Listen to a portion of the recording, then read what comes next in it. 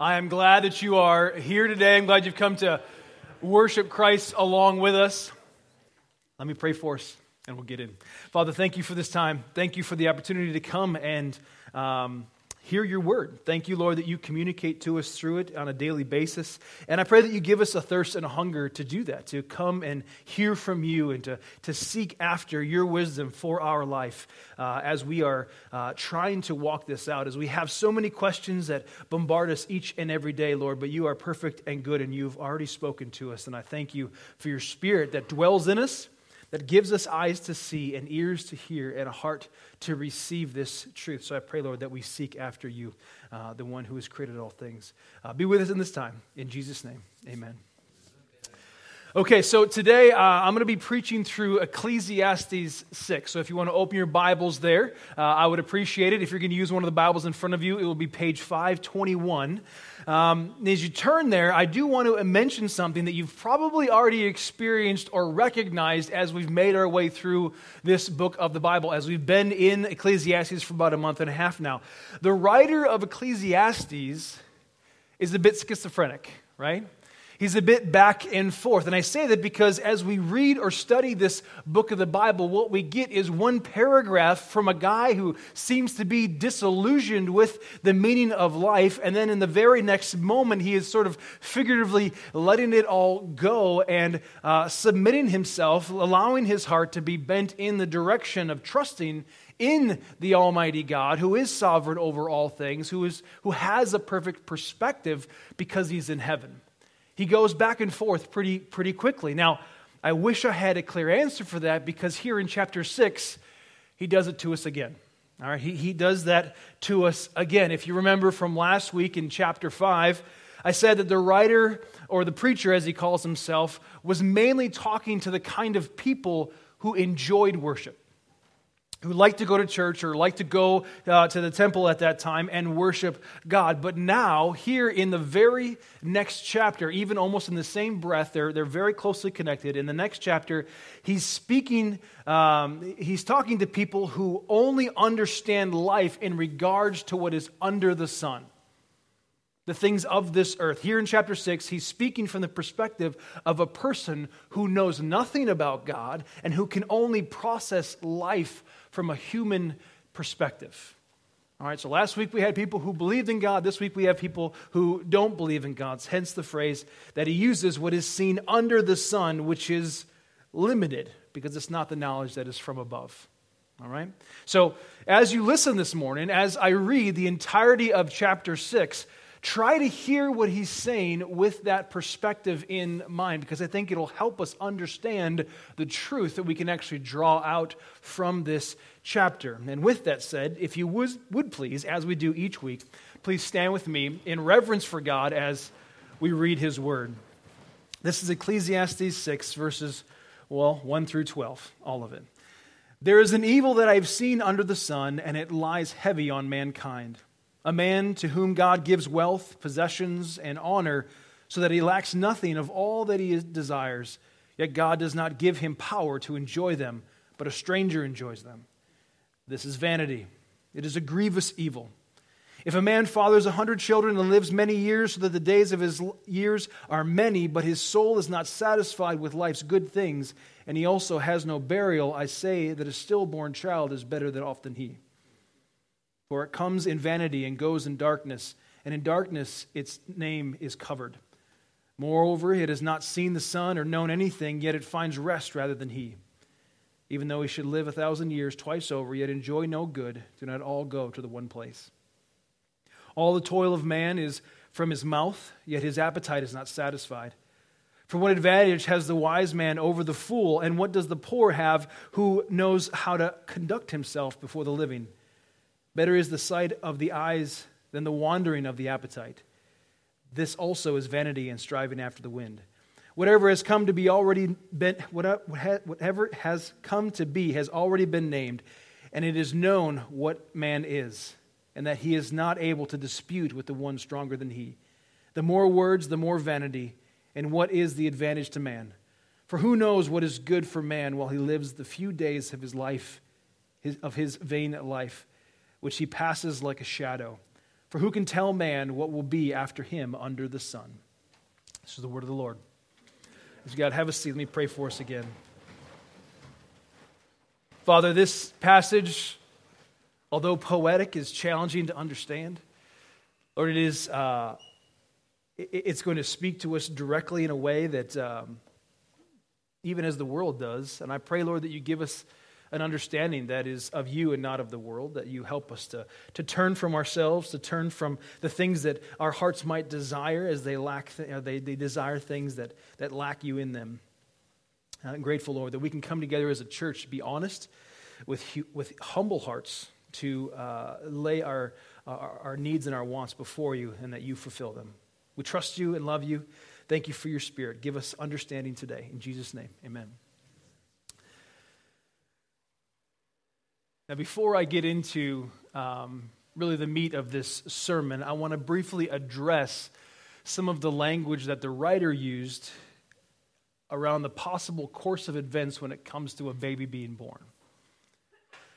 And I felt like I wanted to do this because I know that this example that he uses will strike all of us a bit differently, because some of us have experienced incredible heartache when it comes to a child being born, or in regards to the birth of a child. And even though it's in the Bible, language like this can offend us sometimes because it seems sort of flippant in the way that it uses this very evil circumstance.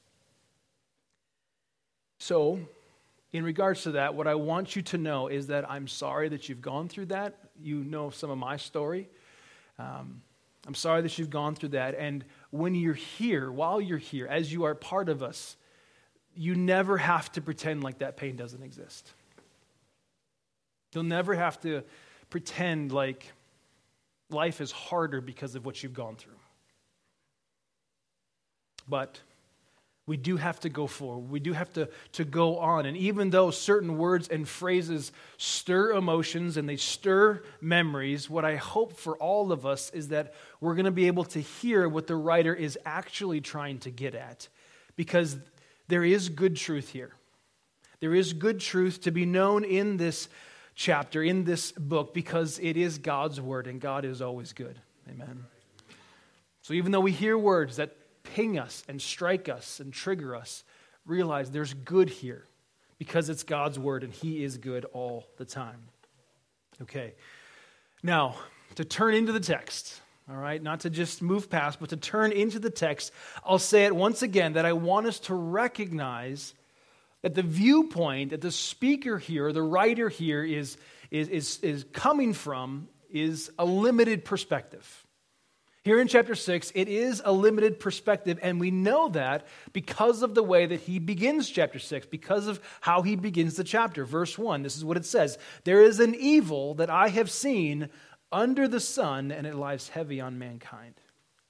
It's only after that statement, his sort of qualifier, that he then goes on to make his observations known. Now, I'm making such a big deal about this because ultimately the perspective that he is taking, that the writer is speaking from, it's weak. It's a weak perspective. It's weak in the way that it's only about what can be understood through living a life here on earth. That's the perspective that he's taking.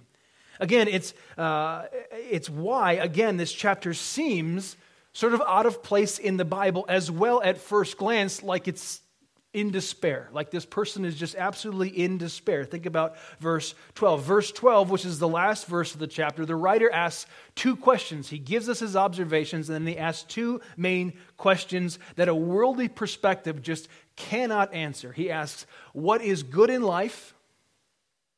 After you've sort of pondered everything, what is good in life and what does it all mean? Both are incredibly common questions, though. Both are common questions that every person at some point will ask, which is why the way that I'm going to approach this chapter is I'm going to try and process through what the writer is observing, and then I'm going to go back and try to answer those two questions with the proper perspective, which is from what we know of by the full counsel of God's word. Okay, so we're going to look at what he has to say, and then we're going to try and apply what we have in Scripture. Now, Let's go back to the top and try to understand what the writer is saying. So if we look at verse 2 and 3, here once again, he brings up things that we all wrestle with in this life. In verses 2 and 3, he once again brings up what we all wrestle with in this life, just like he did last week in chapter 5. He's talking about power and wealth. He's talking about material possessions, but this time he brings up something new. This time he brings up honor.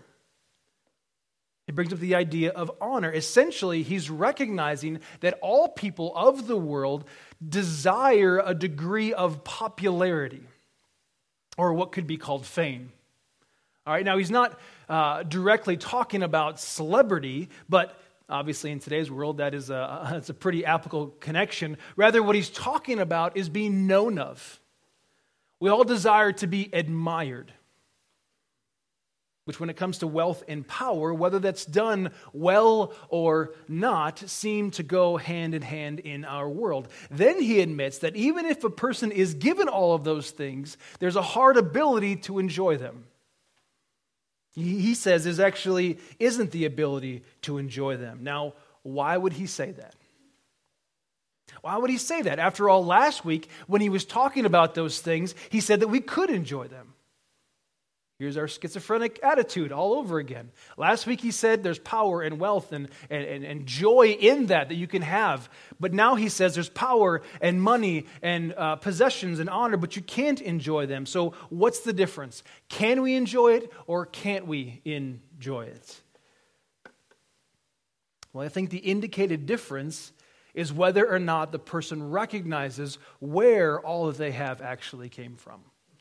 Right? In chapter 5, at the end there, I think it was 19, chapter 5, verse 19, it was known and understood that all things came from God. But here in chapter 6, it seems as though this sort of person in the perspective that he's taking believes that they did it all themselves. That they are the ones who acquired these things. The saying goes like this: I'm a self-made man. Or what about, I pulled myself up by my bootstraps? Here's a famous one in the church: God helps those who help themselves. This sort of perspective is limited. It's limited, which is why I say that it's weak. You see, believing in or relying on our own strength doesn't prove to the world that we're strong. It shows everyone that you're self-centered. Only by Christ's death does the church exist for God's glory and our good. We need one another. That's why, it's part of why the church exists.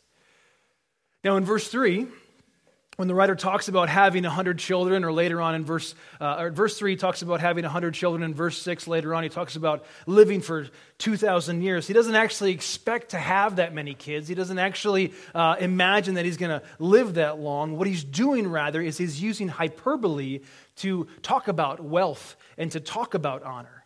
Because you see, in Israel at that time, many children or a long life was evidence of a blessed life. But in this man's eyes, and because of how he evaluated life, which was through the value system of the world, again, what's under the sun, he concludes that even if he had those things, even if he was wealthy, and even if he had all the honor, even if he had those things, he wouldn't be able to enjoy them, because in the end, he wouldn't be able to keep them. Which is why at the end of verse 6, he asks, really with an empty heart, do not all go to the same place?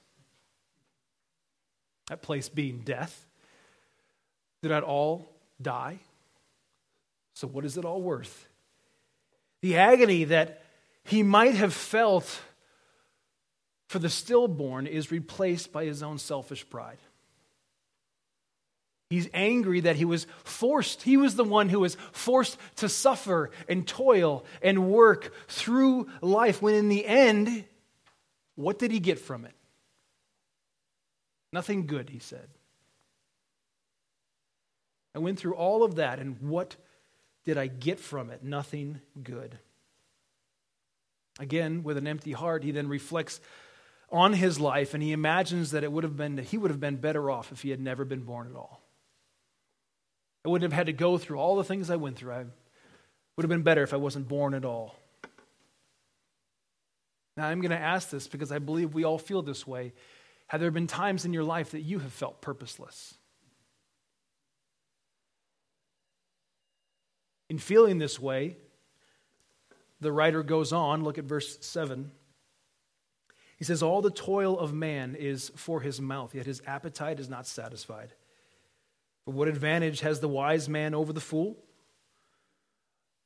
What does the poor man have who knows how to conduct himself before the living? Better is the sight of the eyes than the wandering of the appetite. This also is vanity in striving after the wind. We work to keep ourselves alive. We work to continue to provide for ourselves the life that we live, but the point that he is making here is that it is never enough. Even if we achieve something, even if we do have relative success in this life, it won't fulfill us. It won't fulfill us. And although it sounds backwards, our satisfaction is empty. And you know that that is true because even when we achieve with our own hands something in this world, it never satisfies our deepest need. Which is why he continues to ask questions. He's striving for things. He continues to ask questions in verse 8. He asks, does a wise person have an advantage over a fool? Does a poor person actually gain something if he or she learns how to improve their lot in life? And his answer in verse 9 is a bit cryptic, but essentially what he says is that it depends on what they are motivated by. If their appetites wander, if they're focused on the right thing, if they're not focused on the right thing, then no, they're not better off. But as it is, through the eyes we get to see, is if we're given proper sight from God, then yes, we can recognize what is true. There is a benefit if you are motivated by the right thing, and then we can understand it and enjoy the life that is around us. We talked about this last week. Now in verses 10 and 11, I imagine that the writer, in a way, after making all of these questions or pondering all of these observations, he is sort of just throwing his hands up as if he's sort of over it. Verse 10 and 11, he's throwing his hands up. He's sort of over it. After all of his pondering and after his extra questions, he basically comes to an impasse. He comes to an impasse with his thoughts. He says, whatever has come to be has already been named. And it is known what man is, and that he is not able to dispute with the one stronger than he. The more words, the more vanity. And what is the advantage to man? Essentially, man is who he is. And there is no escaping our limitations, and we cannot fix the world's problems. It's just not for us to do. Now, in that, we might want to debate God in the way that Job did, but, Job 38 through 41 shows us how well that goes. We might even at times then live a life that will pretend that God doesn't exist like the world would. But to what advantage would that be? Nothing. Because regardless of our own thoughts or our own wants, even our own abilities, God will always be greater and stronger than we because He is the beginning and the end of all things. He is the one that created it all. He is the one who has authority over all. So as our writer / preacher ponders his own questions, he asks these two questions again, verse 12. Who knows what is good in life? And who can tell man what it all means? Those are his big two questions. Who knows what is good in life, and who can tell man what it all means? Actually, when you look at it that way, he might not actually be in despair. When you actually listen to his questions and not presume how he feels, he might not be in despair. It could be that he's asking these questions because he's right where God wants him to be.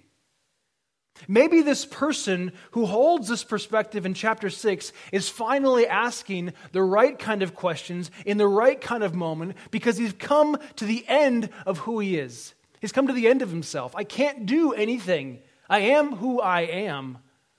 He's recognizing his own limitations, how weak he actually is. And he asks, who is the one who can answer all things? If I can't do it, who is the one who can answer all things? Now, here's a reality that we all live with that we actually might be blinded to. Any society that is blessed as we are with incredible wealth and great abundance, we must take special care to not make our appetite our God. The more we own, the greater the temptation that we face to make what we have to be our source of joy. What is good? Rather, I ask it with a question. What is good? What does it all mean? Only Christ can answer that. Only Christ can answer that question rightly and actually satisfy it for us permanently. Permanently. For the man in chapter 6, every door under the sun seems to be slamming shut as he's facing death. He's looking back at his life wondering what does it all mean, and every single door under the sun is slamming shut except for the door of faith. That's always open. It's available. We all feel as though we were made for something more because eternity is literally woven into us. That's Psalm 139, right? Eternity is literally woven into our makeup as we are image bearers of God, and we long for something greater because we are made for a different place. Who knows what is good? Well, logically, the one who created all things to be good, right? Now, when we think about that, the good news of the gospel doesn't start at the cross. Of course, it includes the cross, but it begins with creation. It actually even begins before that. What is good? Who knows what is actually good? We have to look to the one who is before creation. Look at Ephesians 1, 3 through 10. It says, "Blessed be the God and Father of our Lord Jesus Christ, who has blessed us in Christ with every spiritual blessing in the heavenly places, even as he chose us in him before the foundations of the world, that we should be holy and blameless before him. In love, he predestined us for adoption to himself as sons through Jesus Christ, according to the purpose of his will, to the praise of his glorious grace, with which he has blessed us in the beloved. In him we have redemption through his blood, the forgiveness of our trespasses, according to the riches of his grace, which he lavished upon us in all wisdom and insight, making known to us the mystery of his will, according to his purpose, which he set forth in Christ as a plan for the fullness of time to unite all things in him, things in heaven and things on the earth." That's the good news. That's the gospel.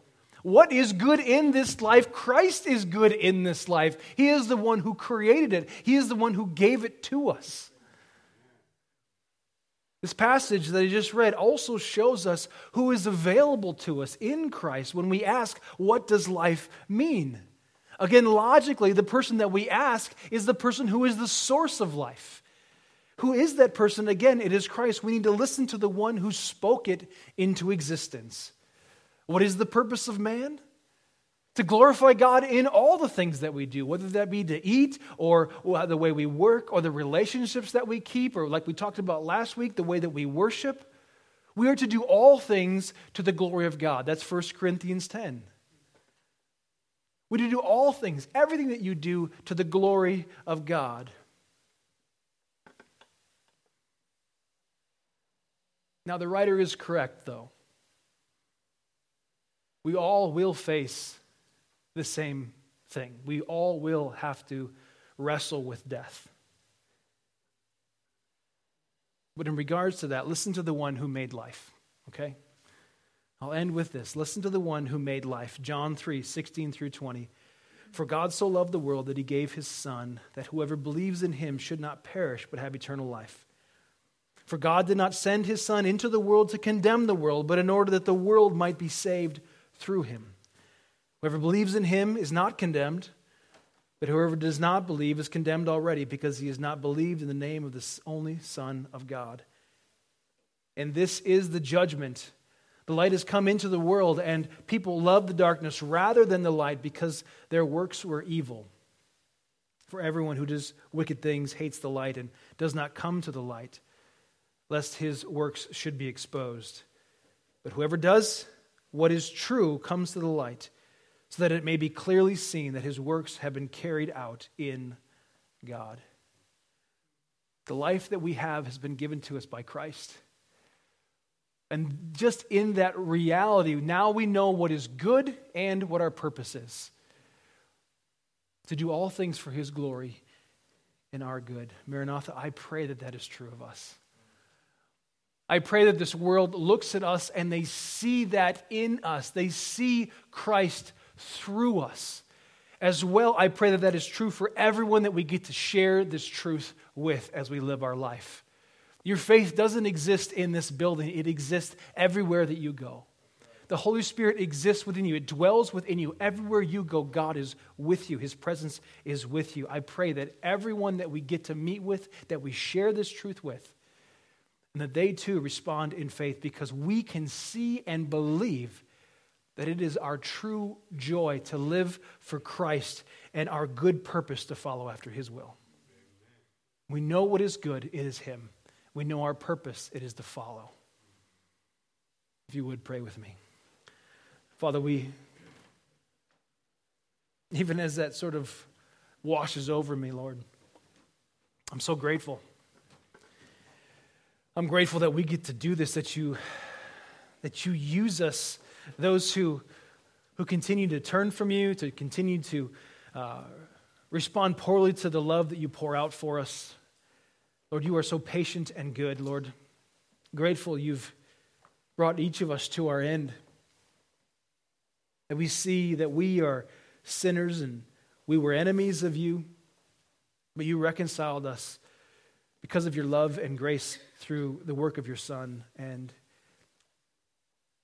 I think of so many people in my life who don't know that truth, who do have the perspective of the world and are searching for meaning and purpose and satisfaction from a place that cannot provide that. I pray, Lord, that you empower us, that you light a fire in our bones to go and share the good news, to be people who speak of your Son and glorify him in all that we do. Again, Lord, thank you that you use us. It is a great honor to be your humble heralds of your truth that you've declared. Thank you for wisdom that is from above, that we don't have to be lost with things under the sun. It's in your Son's name we pray, in the power of the Holy Spirit. Amen.